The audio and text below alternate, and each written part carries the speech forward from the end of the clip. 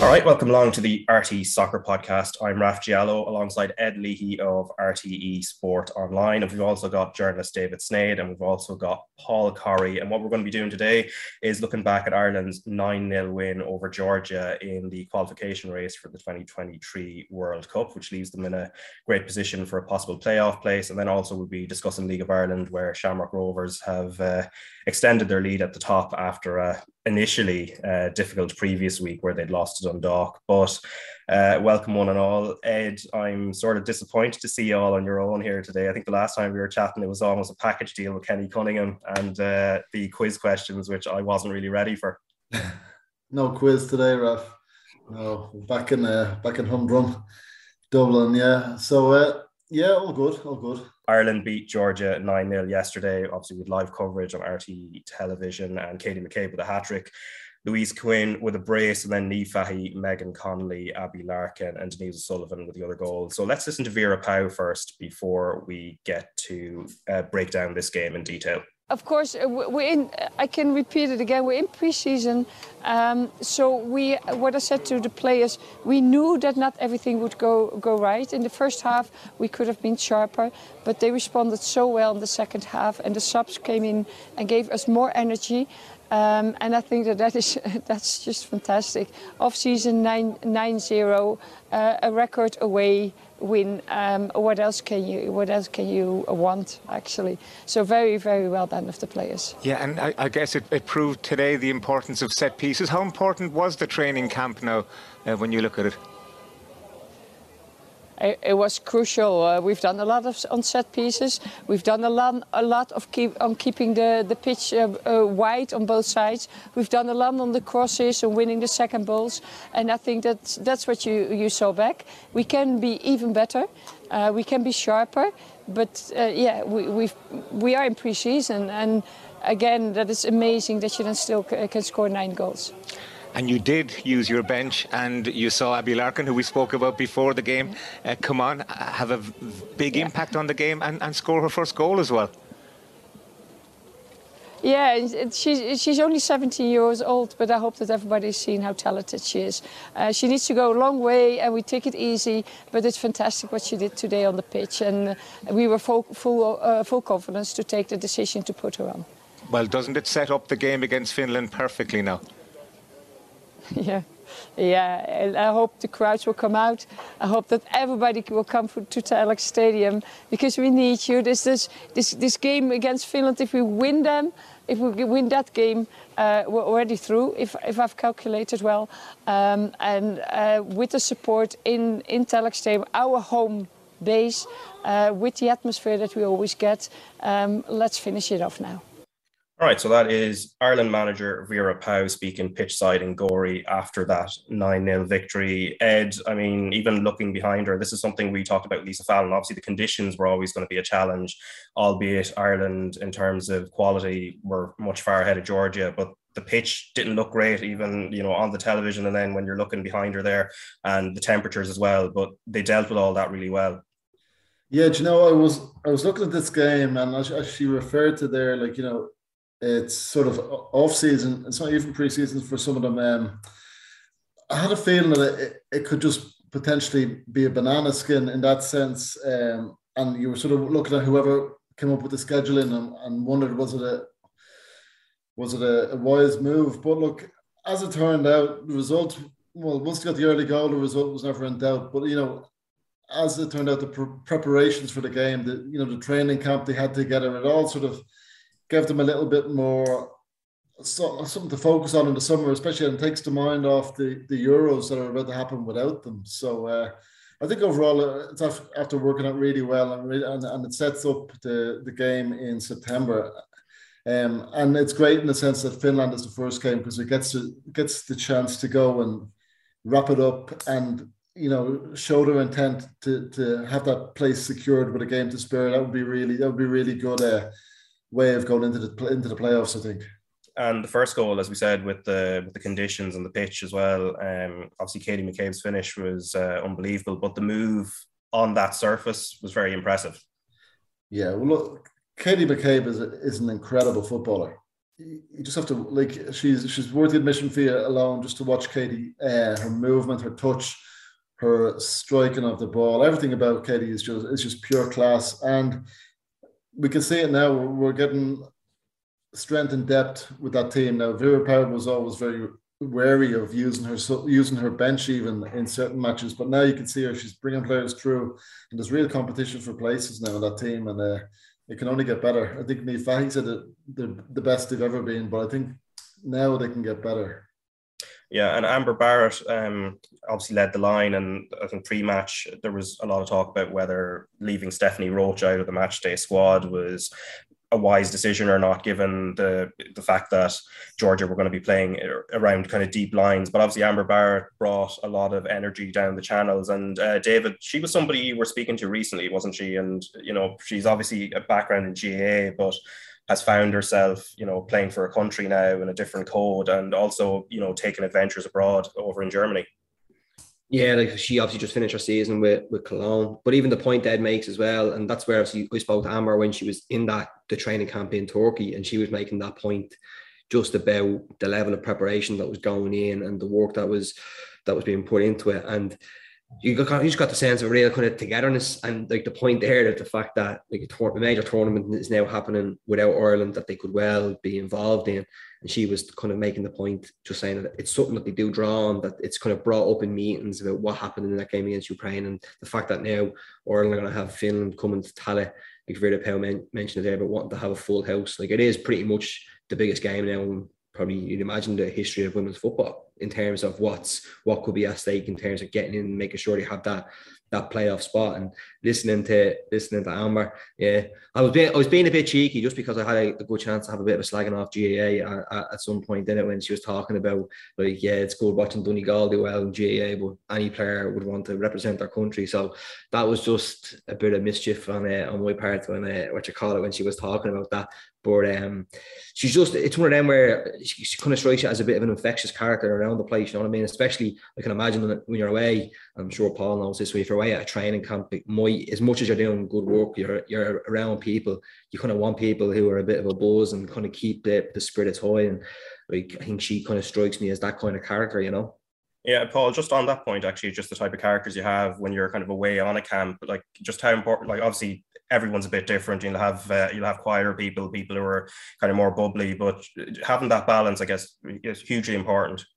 Yeah, absolutely. And I think any sort of successful squad, you would always look to maybe 4 or 5 really strong characters within that group. But I guess this group have spent a lot of time together. I think they had a training camp before the Pinatar Cup back last year, and they had quite a good stint there. And you can certainly see the rewards of having the training camp before this round of fixtures as well. So it's obviously a group that is very comfortable with one another, and you can start to see, I guess, those real leaders within the camp kind of emerging over this qualifying campaign in particular. So you combine that with potentially a bumper crowd into Tallaght for that Finland game, and you've got a good recipe there. So listen, the progress that's been made over the last 12, 18 months with regards to kind of the strength of the squad, the way that we play, there just seems to be a real sort of belief and understanding of what it is we're trying to do. And it's certainly heading in the right direction. That's going to be a massive game. You just hope now that those people, those leaders, those characters are all fit and ready for September. We're not kind of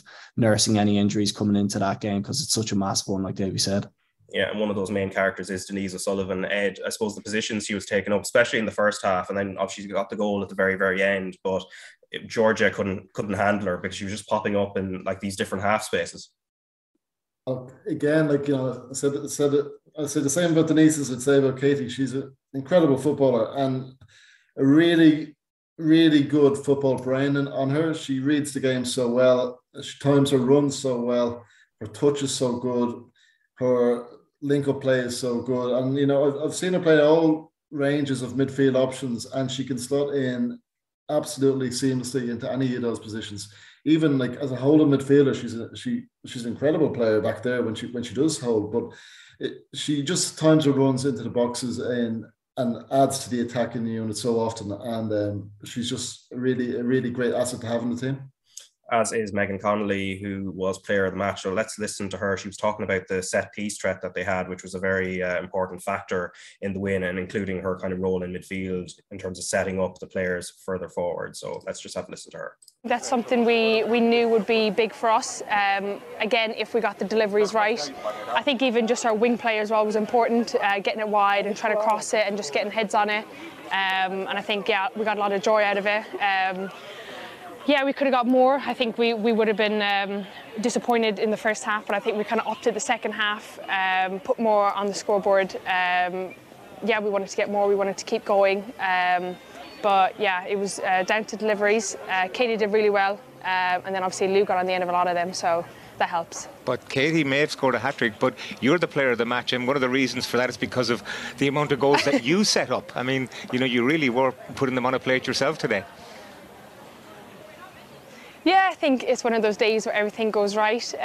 You have those days. Some days none of them go right. So, yeah, I was lucky today. Though, kind of people got on the end of it. You know, it's all about the delivery, but at the end of it, you need someone making that run. You need someone putting their body on the line to try get it in. So it's 50-50. And yeah, I'm glad I could help get some goals in.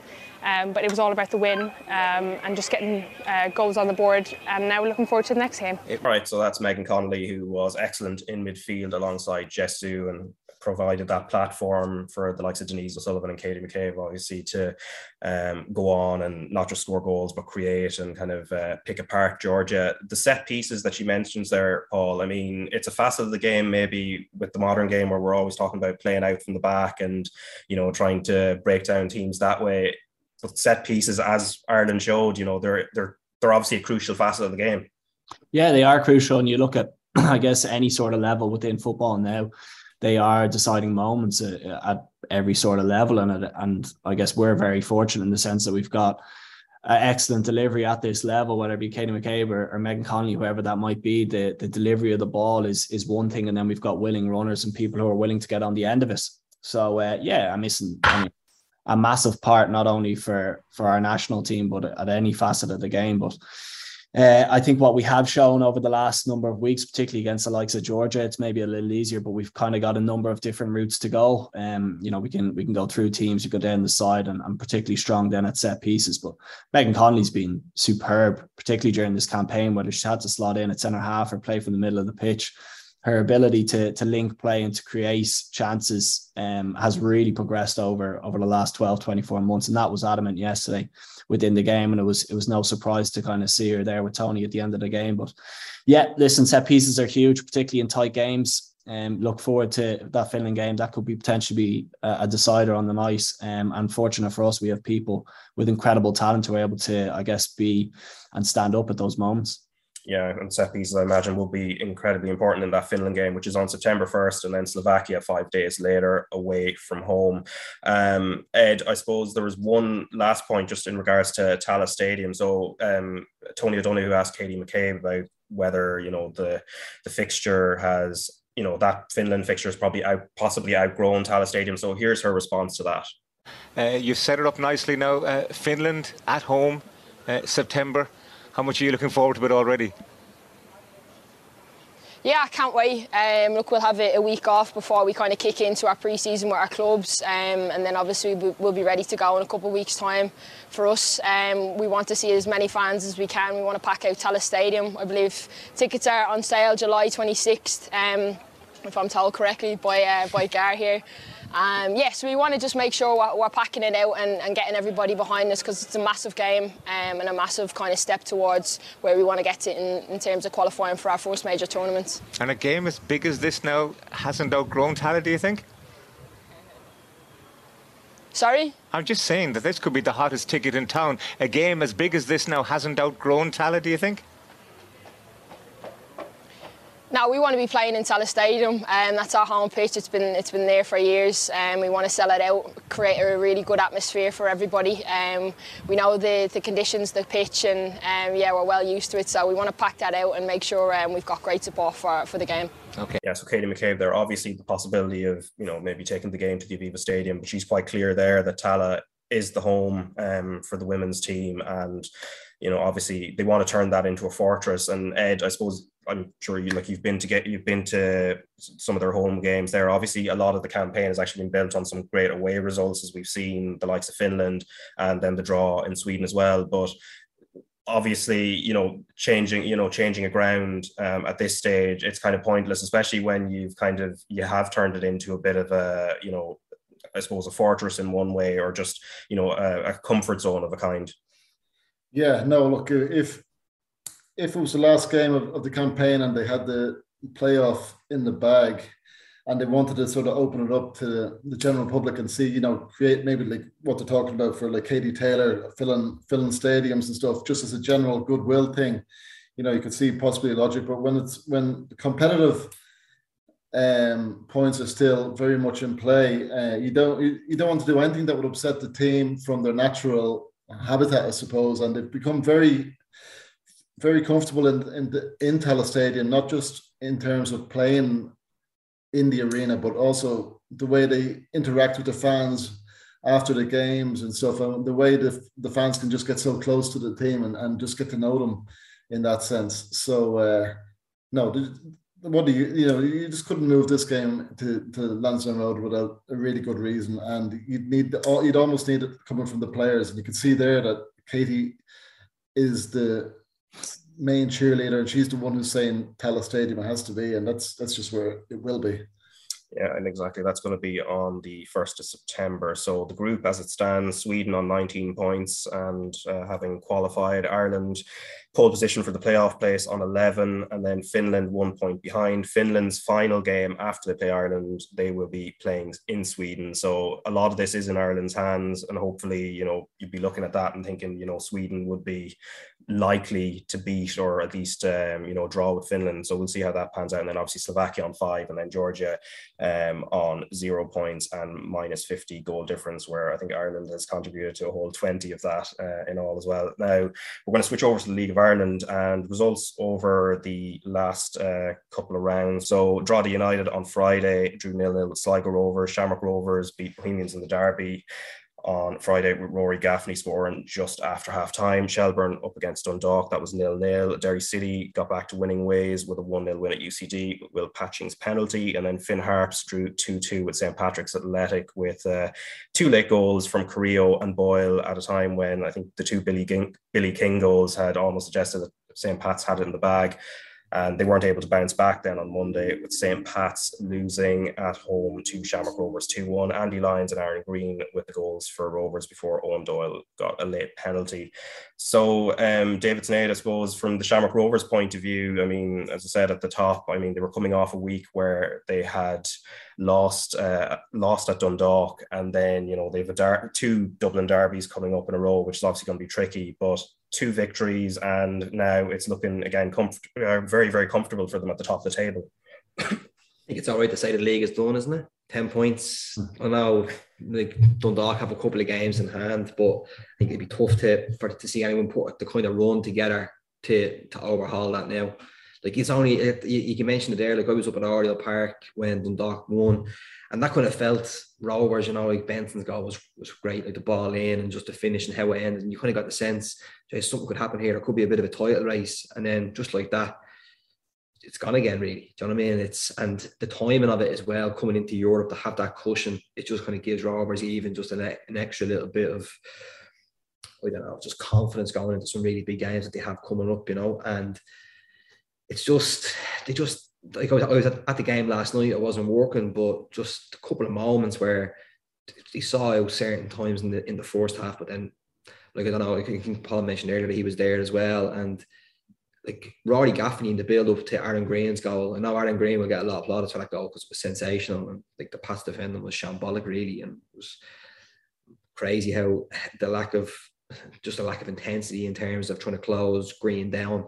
But Gaffney beforehand and just watching him throughout the whole game he's just non-stop. Like, you would hate to play against him, and he really does set the tone for Rovers in terms of just the work he does and showing for the ball, and just like that, the move he did to get control of the ball. And then I can't remember who it was. I think it might have been Gravosti. I could be wrong in terms of who he bullied off the ball and then played a lovely diagonal pass for Green. But Rovers just have so much about them. Like Hall mentioned earlier about with Ireland, about different ways to win a game. Like Rovers have that as well. They really do. And yeah, I think at this stage, like we're not even in July, and I think it's fair to say the league is done now, you know. Yeah, and Gaffney, I suppose, there's those moments where a striker misses a chance, as we saw in the derby, and then a couple of minutes later, he pops up with the goals. Obviously, shows a great presence of mind. But and do you know what? Sorry, do you know what was great because of where I was, and sometimes you don't really get it when you're maybe a bit further back in the press box. But the Rovers lads were at each other constantly in that game. Like the man and stuff off each other. Like Sean Hoare was getting that Sean Gannon, Gaffney was getting that Gannon was getting back. Like Dylan Watts was having a few words as well. He wouldn't normally be very loud. It was very telling to see them like on the pitch, a few of them like properly going at each other in terms of driving each other around, because you kind of realised until getting it that like this was a game that was in the balance a little bit. Pats maybe just didn't have that killer instinct in the final third, but it was just quite telling to see just how much they were going to drive each other on amongst each other, because I'd say there was a few kids who are going home saying some coarse words to their parents after that match. Yeah, I was listening to some of the chants actually, particularly aimed at Andy Lyons, which who we'll talk about now before we get on to Pats. Paul, obviously, look, he's got 6 goals now, 5 assists scored. Great finish again, great movement to score against Pats there last night, but he kind of played both sides of the game, because of course he has Dara Burns to kind of handle on one side as well defensively, and then trying to get forward and contribute in that way. So what did you make of his performance over the 2 games? Yeah, really strong, Ref. I think I was on early on in the year and I said that Andy Lyons should be popping up with between 5 and 10 goals a season in the nature of that position at Shamrock Rovers, and he's gone on and he's kicked on from not from what I've said, but from that point. Listen, Andy has grown into that position at Shamrock Rovers where he's had to play on the right or the left. And I thought last night was potentially his best performance in a Shamrock Rovers jersey. I'm slightly surprised at how powerful he is and how quick he is at covering the ground. And I think when he's not in the team, you certainly notice it with Shamrock Rovers, because listen, they've so many creative players, they've so many people who are comfortable with the ball at their feet, and at times a lot of them want to actually get drawn towards the ball. If you're going to do that, you do need willing runners on the outside, and I think Andy Lyons provides that in abundance for them. There was a number of opportunities, particularly in the first half, when it was maybe a timing of a run or an execution of a pass, and Andy was in again. And he is certainly playing in that final third. Like when you see him, he's more of a winger than he is a fullback in that position, and he's certainly contributing goals as well. And his finish was superb. It was one that he's actually had to react quite quickly to, because I think it was maybe Dylan Watts or was Sean Gannon that it came off just before he struck it, and he caught it really well. And listen, he's progressing very well within that squad. I would wonder, given his age profile, given the way teams are setting up, particularly in the UK with a 5 at the back, if Andy continues to progress like he has done over the last 12 months, there's every chance that he won't be at Shamrock Rovers, because what he has shown since he's made the move across is that he's progressed, and there's certainly probably another gear or two to go within his progression. And that's before we kind of touch on the defensive side of the game. I think he's probably improved in that sense as well. Maybe not as strong defensively as he is going forward, but he certainly has that protection with the back 5, and he dealt pretty well with Dara Burns last night, who I also thought was actually quite good on the night. Yeah, and obviously it's a challenge this season for Lyons, because of course he's moving from Bulls, where he was more or less playing right back in a back 4, and then oftentimes now we see him kind of left wing back as well. So there's a lot of adaptation and intelligence needed to play those sort of roles. Yeah, there is. Listen, first and foremost with Andy and with any sort of player, whether you're looking at them playing at the top level here or going abroad to the UK, is what is their attitude like, and what is their understanding of the game. And Andy ticks the boxes on both of those accounts. Like he's a very disciplined professional. He's somebody who loves the game and seems to dedicate himself wholly to the game. Then I think when you look at his game intelligence, he's shown that going from a flat back 4 to a back 5 is not an easy transition, particularly for a fullback. And Andy has kind of taken that on very easily. So, yeah, listen, he's shown flexibility, he's shown a great attitude. And I think when you combine that with the talent that he clearly has, it makes for a very good recipe for success. But I think when you surround Andy with the likes of, I know they didn't play last night, but a Danny Mandreu, a Jack Byrne, a Dylan Watts, the runs he makes, they're just going to find him on a consistent basis. And we've seen, you know, whether it be kind of running from in to out or just a straight run on the outside, he's gotten into positions where he's got an opportunity to score goals, and he's improved in front of goal. And listen, the more he's in the team for Shamrock Rovers, the more of a threat they look going forward. And if he is to continue, like I mentioned, there's every possibility, Raf, that we're sitting here in 6-12 months' time and Andy's secured a move across to the UK or to maybe a European team. Yeah, so all looking good for Shamrock Rovers. St. Pat's in contrast, let's listen to Tim Clancy, the manager, who was chatting to John Kenny after the game. Defeat in the end, but what did you make of it all, Tim? Disappointing. That's the biggest thing, is we're coming away from a game again that we've missed chances every bit as good as the ones they've scored, and it finishes 2-1, and it's just really, really disappointing. Yeah. Billy King had an amazing chance early on, blazed the ball over the top. Could have changed the whole tone of the game, I presume. Yeah, and it's probably a more difficult chance than the goal he got up in Finn Harps, which was brilliant on Friday night. And I think he's probably just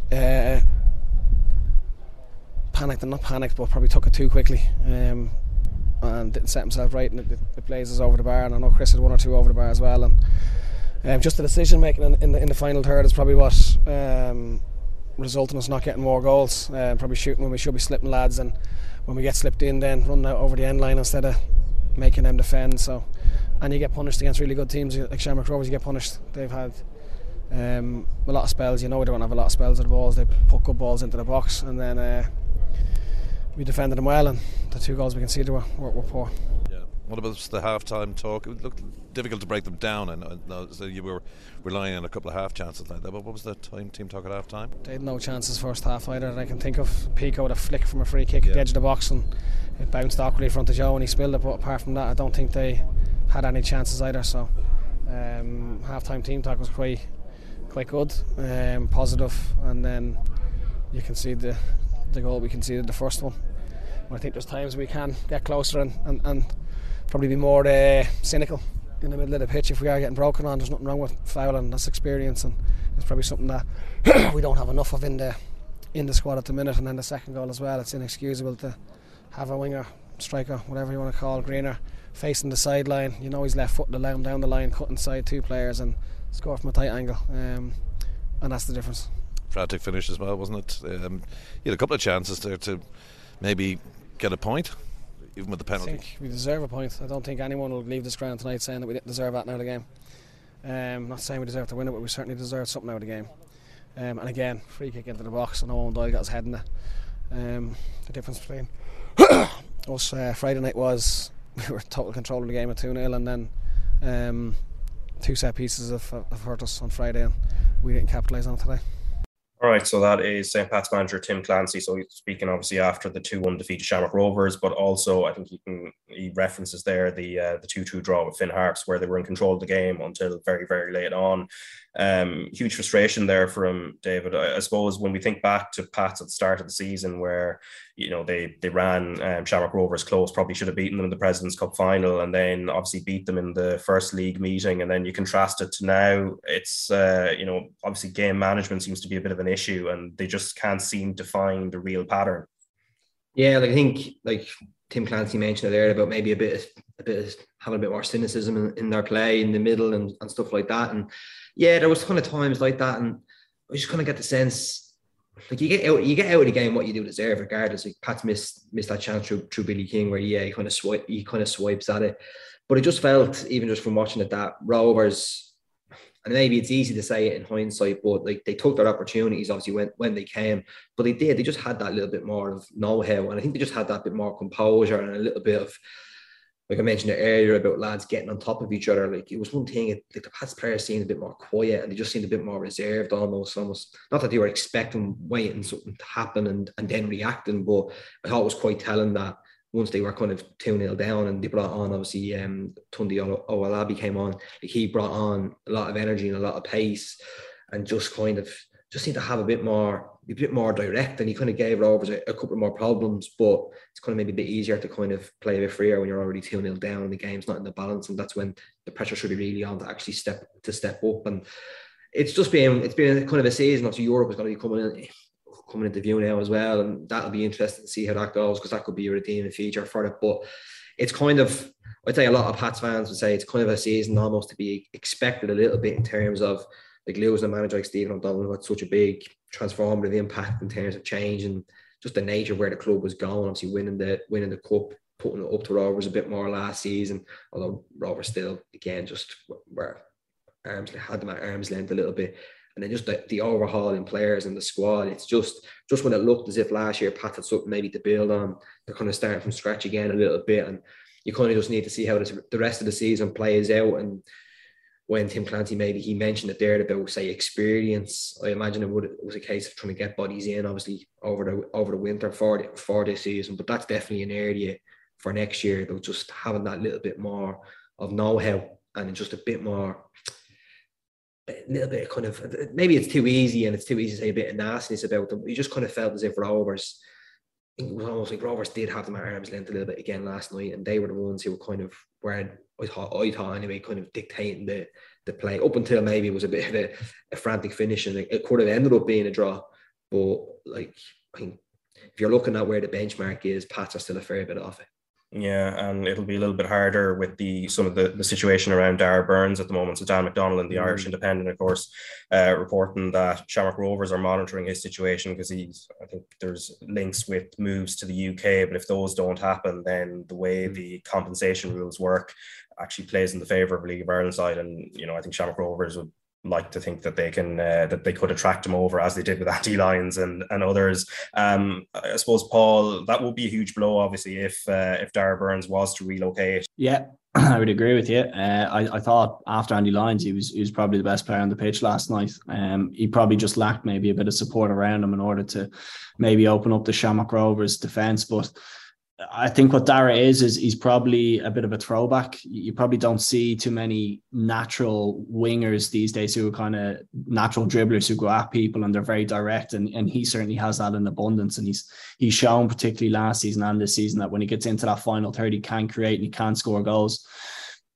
Pats have a bit of a dilemma here, because it's not as if they have Dara tied down for the next 18 months, so they have a real decision to make. I guess from a financial point of view, are they going to cash in on him now, or are they going to try use him to maybe secure European football that also has its riches and rewards come the end of the year?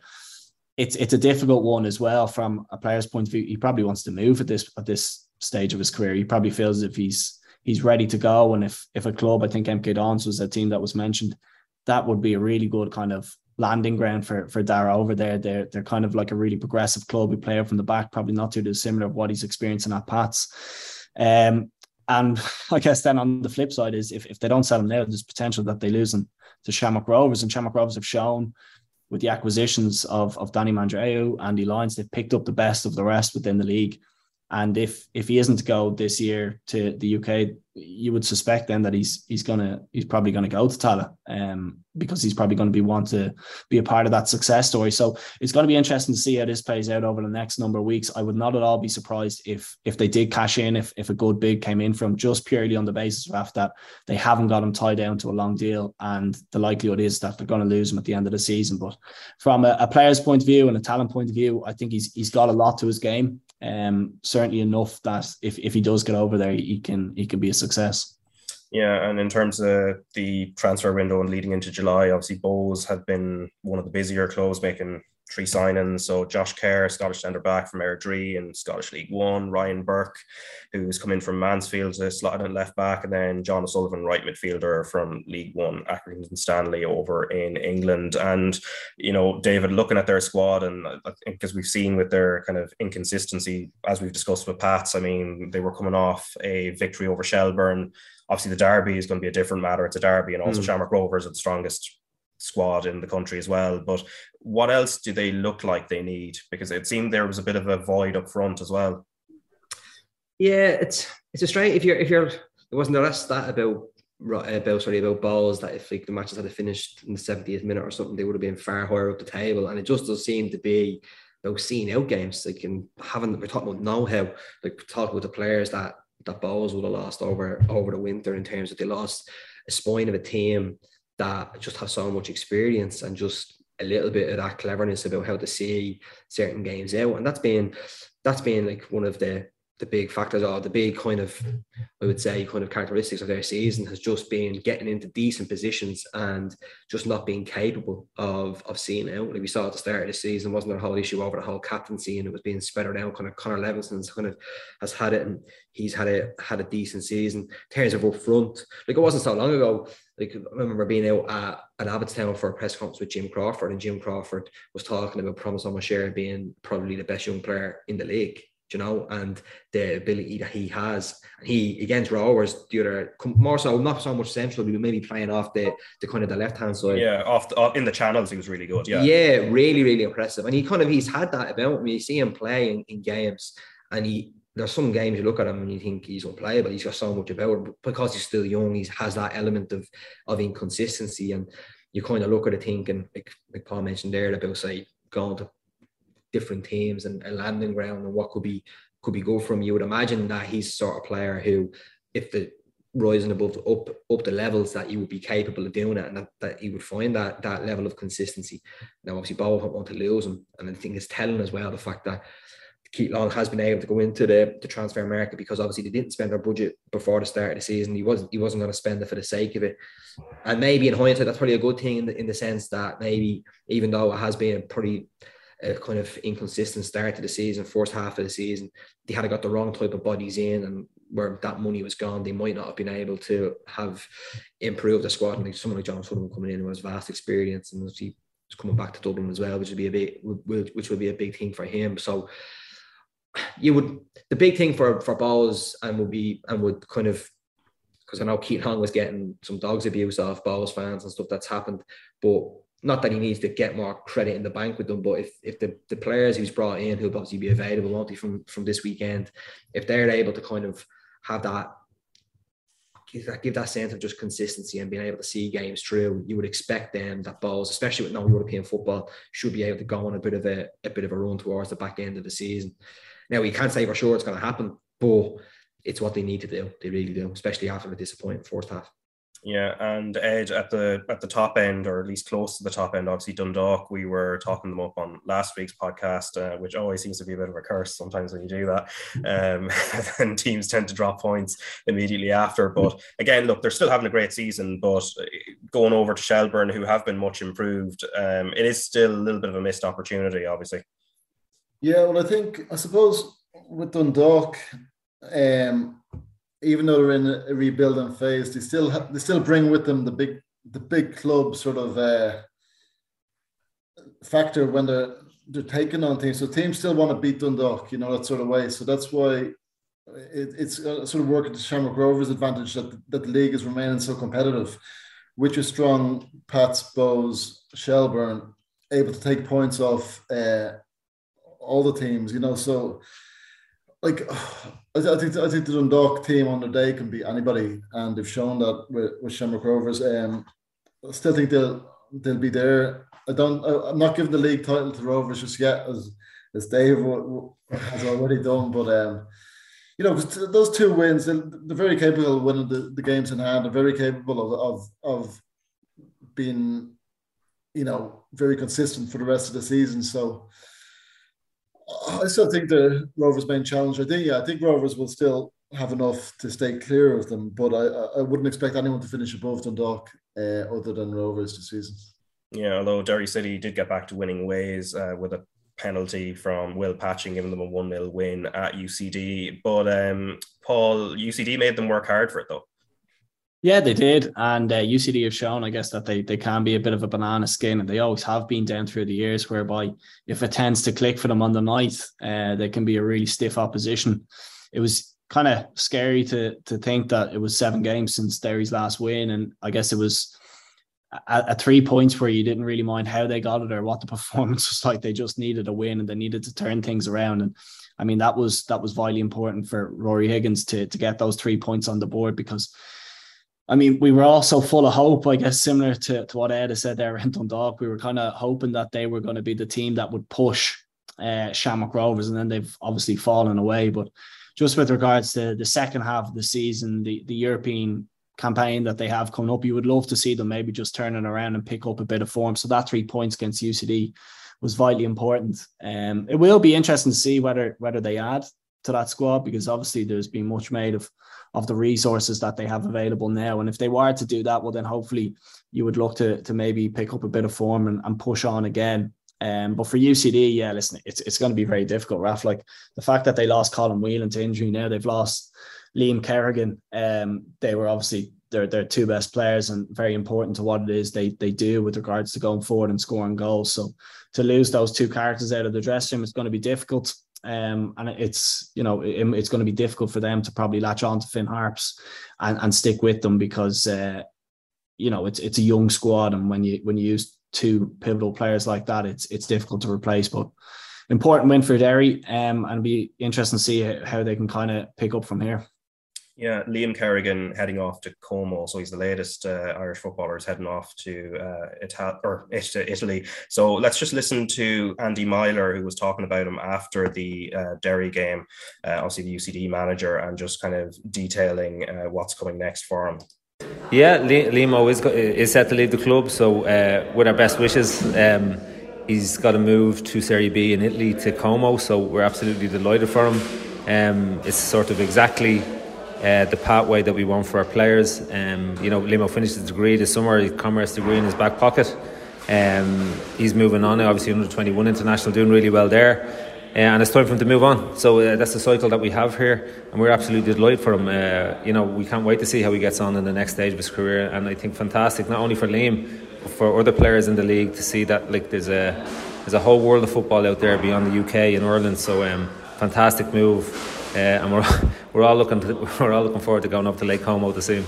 Just finally, are you expecting much of a turnover in personnel here over the next month or so? Yeah, listen, we'll get a couple. Obviously, Colin had done his ACL, but we're hoping that a move still goes through for Colin. He was in the same situation as Liam. And one or two others who have interest will probably move on as well. But that is the cycle of things. There's a bunch of young lads we brought in tonight that are, most of whom have just done their Leaving Cert. And we're hoping will turn into university students next year. So that's how we roll here. So they're good guys. They're the next Liam Kerrigans, Colin Whelans, all of those, Paul Doyles, all of those guys. So we're looking forward to seeing how they do. So turnover is a fact of life at UCD, but we're happy to go with that. Right, so that's UCD manager Andy Myler, obviously discussing Liam Kerrigan and his move to Como. So this is after Carl Heffernan, who is now signed permanently for AC Milan. We've also seen Kevin Zeffy go from Shamrock Rovers to Inter Milan, and then the two lads who are going off to Udinese, James Abankwah from Pats, and then Festi Abasele, who's leaving from Derby. Although I think as some people have pointed out that the Pat to Udinese usually takes you straight to Watford after, so that may well happen. But in terms of Kerrigan himself and moving to Italy, and were you surprised that that's the destination he was going to, Paul? Yeah, I was. I'm not sure what I make of it, to be honest with you. It must have been a pretty good package that was put in front of him, because I would imagine that there would have been one or two other clubs sniffing around him, because he's done pretty well while he's been at UCD, and the showings that he had for the Irish 21s would have given him options. It's hard to say just purely on the basis that we've not had too many players go that route, and kind of seeing the progression that their career has taken off the back of that move. I just don't know where it leaves him with regards to his next move and where he works his way up. Maybe he sees that as being a good fit for his style of play and for his game. UCD will always play out from the back. You would imagine Italian football is probably going to suit that. I don't know at this moment in time, Raf. I mean, people probably give out that we always send our players to the UK, but the reason that is because that's where the resources are and that's where the money is, and that's why players tend to go there. The contracts are predominantly better in the Championship and League One than they would be in Serie B. But maybe for his career, maybe for his game, this is the best move. It's one that we'll have to kind of track over the next 12, 24 months. But it's one where I was very, very surprised when I saw his destination. But one, I'm sure that Davy Schneider will have no problem going over to interview him over there in Italy. Yeah, I'm already sussing the flights. Yeah. It's easier to get to than Ascoli. I think as we were discussing a while back. Yeah, Lake Como, nice part of the world. But just on the wider point, I remember talking to Michael Walker on the podcast a few months ago just about that trend of young Irish players going further afield, and this is obviously just another staging point. We're going to be seeing a lot more of this, David. Yeah, like it's a natural kind of aspect as well of obviously what's happening with Brexit as well, isn't it? In terms of, say, I know obviously with Liam's different in terms of the age. I wonder as well, like I'm guessing he would have came on maybe a radar there when he played for the 21s against Italy as well, which is interesting because it was one of them that kind of came out of the blue in terms of even club who are sniffing around. But yeah, like it's an interesting one. Like I made this point before, like it's great when you there's a bit more of a bit of a glamour about when you hear lads going, say, an Inter Milan or an AC Milan, and it's exciting and all the rest. But it's still the same issue in terms of they're going to a different country, but it's still exporting the problem just somewhere else in the sense of making sure they're actually ready for it as well. That has to be the big thing for it. And like, say, for example, Cathal Heffernan, like, I know when he went over and wasn't he Tony went down and did the interview with down in the house and stuff, but he was going over on a loan to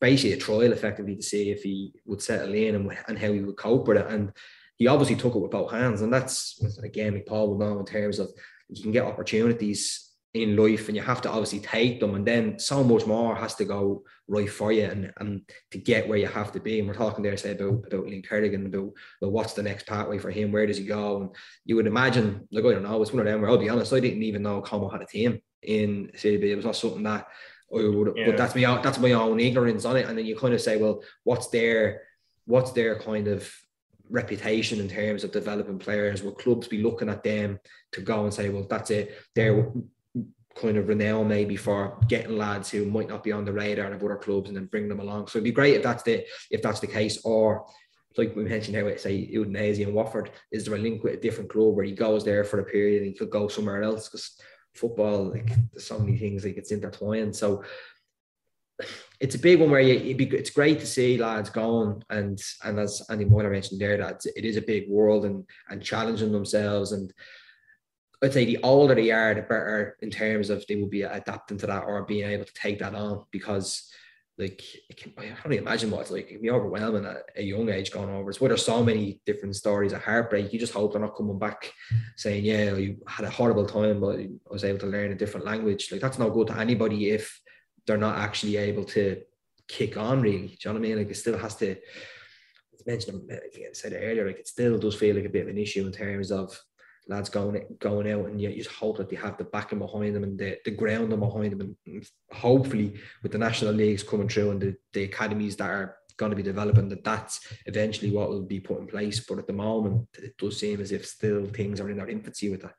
Yeah. One thing about Liam's move to Como, I think that does stand to his advantage, is that he's an exciting attacking player. So he's the type of player who, if he can get a run of goals, early in his move over there, if he can score a few goals, suddenly it'll attract that sort of bit of, a bit more attention to him. And it gives him scope. Then if he can get a good run of 6 months, even a good season in the team, it sets up another move if he doesn't settle in to the cultural side of it, that sense.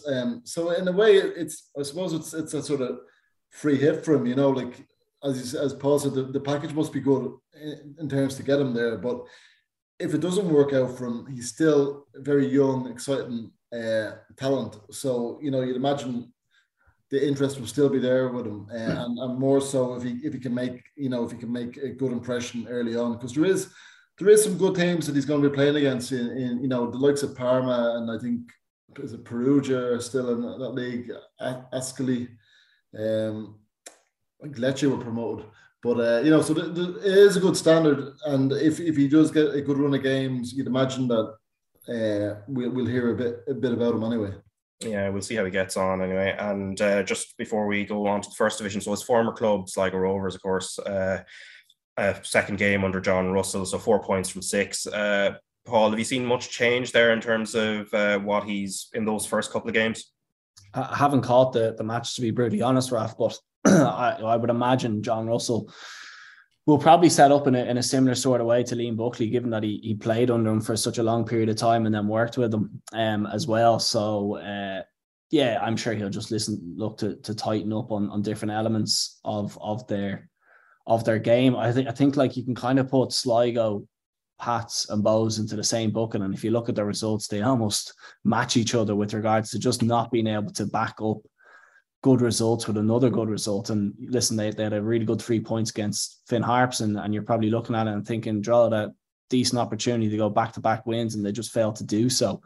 And that has been the case with Pats and Bows as well. It's just littered with inconsistency. You kind of feel as if they've turned a corner, and then you're back to kind of the same point again, because they haven't been able to back it up with another win. And I would say for John Russell going in there, it's not a case of maybe being, outrageously expansive with the ball. It's actually about putting consistent results together and hoping that you can secure one of those European spots, because they've shown, particularly last season, that with the players that they have, that they can go on good runs. I think getting Greg Bulger back in the team has been pivotal, whatever it is with Greg. He's obviously a superb player, but the statistics with him, without him, are just, ridiculous. And maybe it goes back to what Davey was saying about Shamrock Rovers, and maybe it's the demands that he's putting on people around him, and his ability then to link the back four to the forward players. He's been very important with regards to getting results. But for John Russell, very good player, played against him a couple of times, obviously got a very good understanding of the game. I'm sure he won't look to change too much in the middle of any season. We'll just look for that bit more consistency throughout the squad. Yeah, the only kind of major change there, I think Jordan Hamilton obviously left just before this kind of July window, or start of or during this transfer window. But anyway, the first division, so Cork City have taken a bit of a mantle at the very top now. So they won the derby against Cove on Friday night 1-0, and then Waterford also beat Bray Wanderers 1-0. Galway, who are still second, 4 points behind them now, drew 0-0 with Treaty United, and then Wexford beat Longford Town 2-1. And then on Monday, there was another round of action with Cork City winning 5-0 at Treaty United, Longford Town winning 2-0 at Galway, or at home to Galway, Bray Wanderers 2, Wexford 2, and then finally Athlone Town lost 5-2 at home to Waterford. So there's a couple of stories there. Obviously, Christian Magarusan scoring both goals for Longford there against Galway, which has sort of changed the aspect of that title race at the top, or the promotion race, I should say. But let's talk about Cove Ramblers, actually, because Shane Keegan's back in the league, David, obviously taking charge there at Ramblers and replacing Darren Murphy. And as we know, look, he's previously Wexford and Galway boss as well. So it's a good move for them, I guess. Yeah. I'll be chatting to Shane later on and do a podcast with him. Sorry, elsewhere with the 42. Wait, there's other podcasts that exist, are there? I know, it's strange. There's a few of them on Spotify. If you kind of search, there's all different all genres on them as well. It's strange.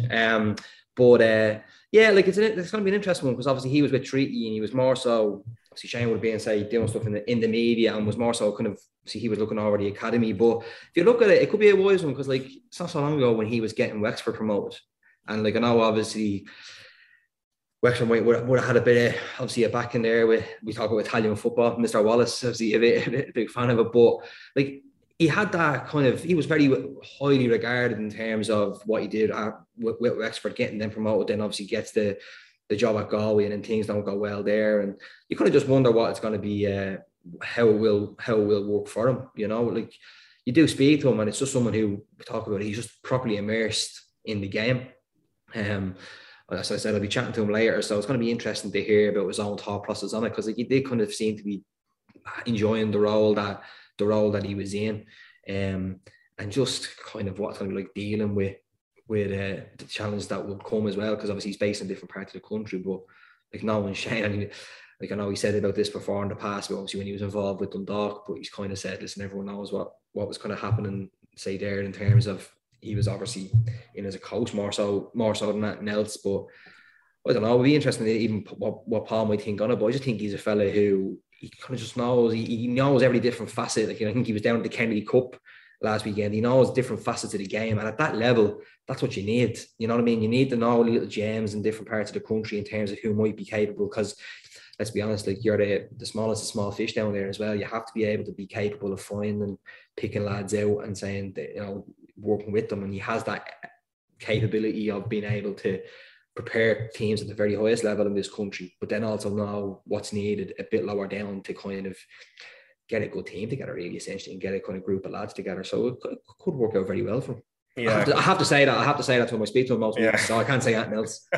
Yeah, obviously, look, listening to his comments when he took the job, obviously he was talking about Cove's sort of centenary, so obviously the understanding of the history of the club and everything else. But I think their struggles this season have sort of been overshadowed by the fact that Athlone Town have been pretty well, even worse than they have in terms of results, Paul. So it is a huge challenge for him. But obviously, as David's outlined there, probably the right type of person with the right type of passion to go in there and try and lift them up from where they are. Yeah, listen, he's gonna need to use all those facets because they've 9 points from 19 games.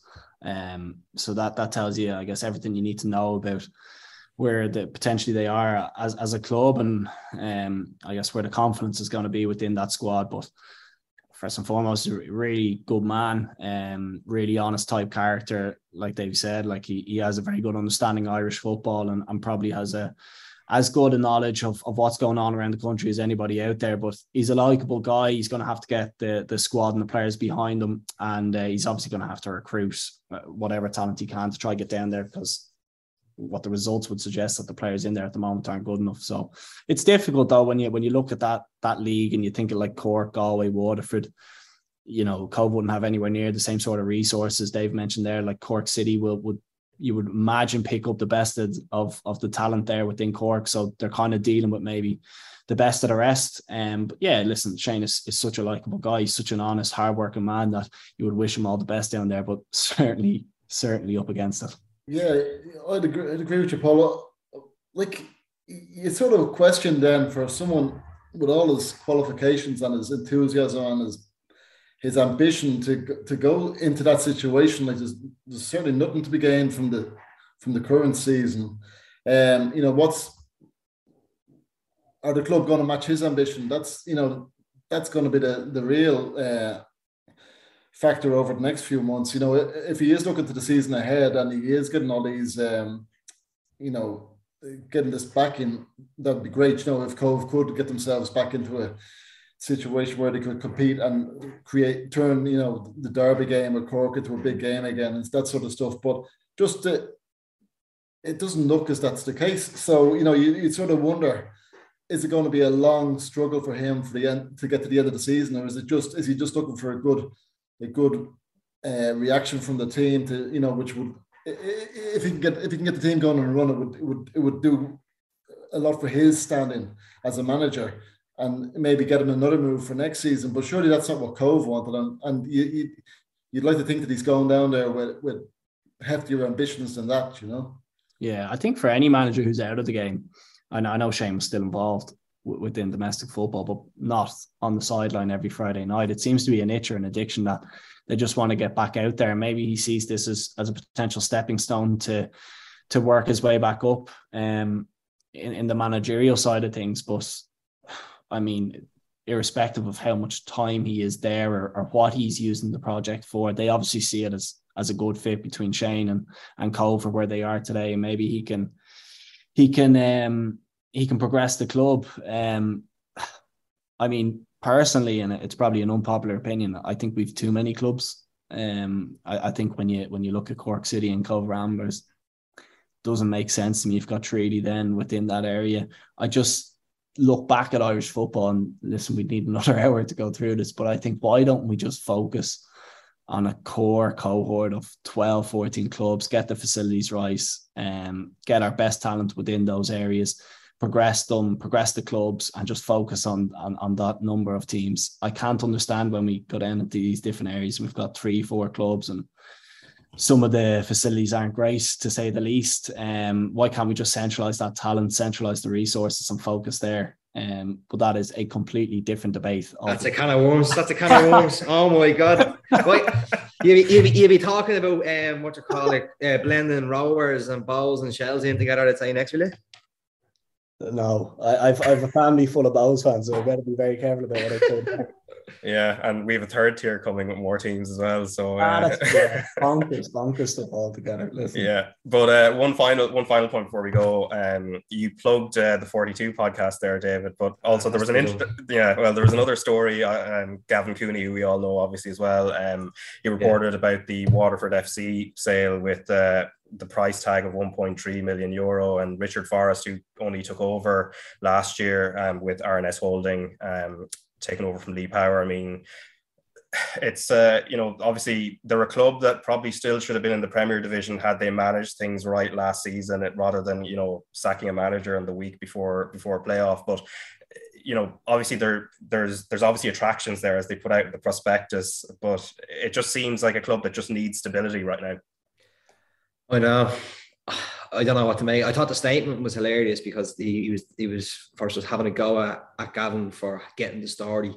Oh, the addition at the bottom of the You know what I mean? Like, which is, I mean, like a journalist in getting a story shock horror, like amazing. Imagine that.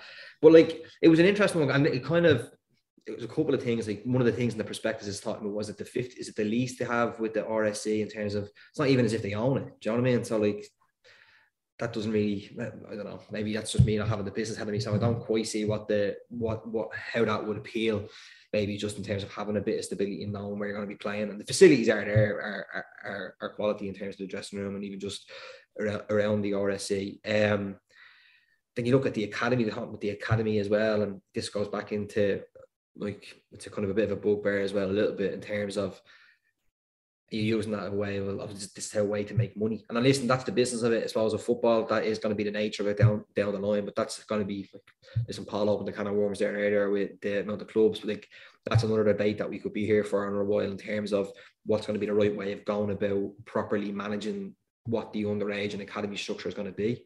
Because I think there's still a lot of work that needs to be done there in terms of making sure how things are done and the structures that are in place for the young kids who are there. Because, like we say there's not enough clubs.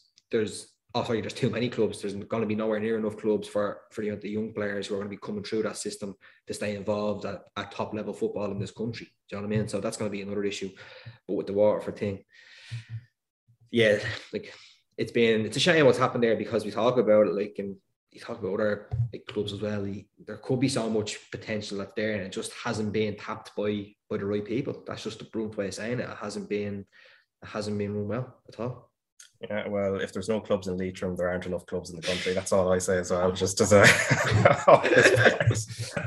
I don't know about where we're going to get facilities, but that's another can of worms from another time. But anyway, fixtures this weekend this Friday. So St. Pat's are hosting Drogheda United, Bohemians up against Derry City, Dundalk against UCD, and then the 8:00 kickoff in Harps against Shamrock Rovers, and then Saturday Sligo Rovers against Shelbourne, and in the first division, Wexford against Athlone Town, Galway United against Waterford. So that's a huge game there in terms of the battle for second / also up towards automatic promotion, depending on what Cork City do.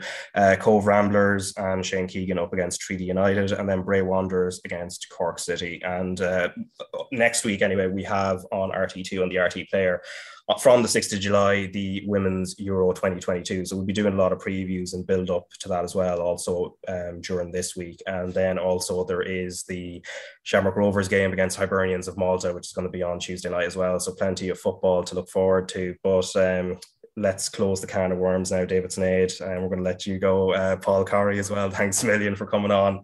And Ed Leahy without Kenny Cunningham attached to the hip as well. Thanks for coming on. Nice one. Cheers, okay. lads.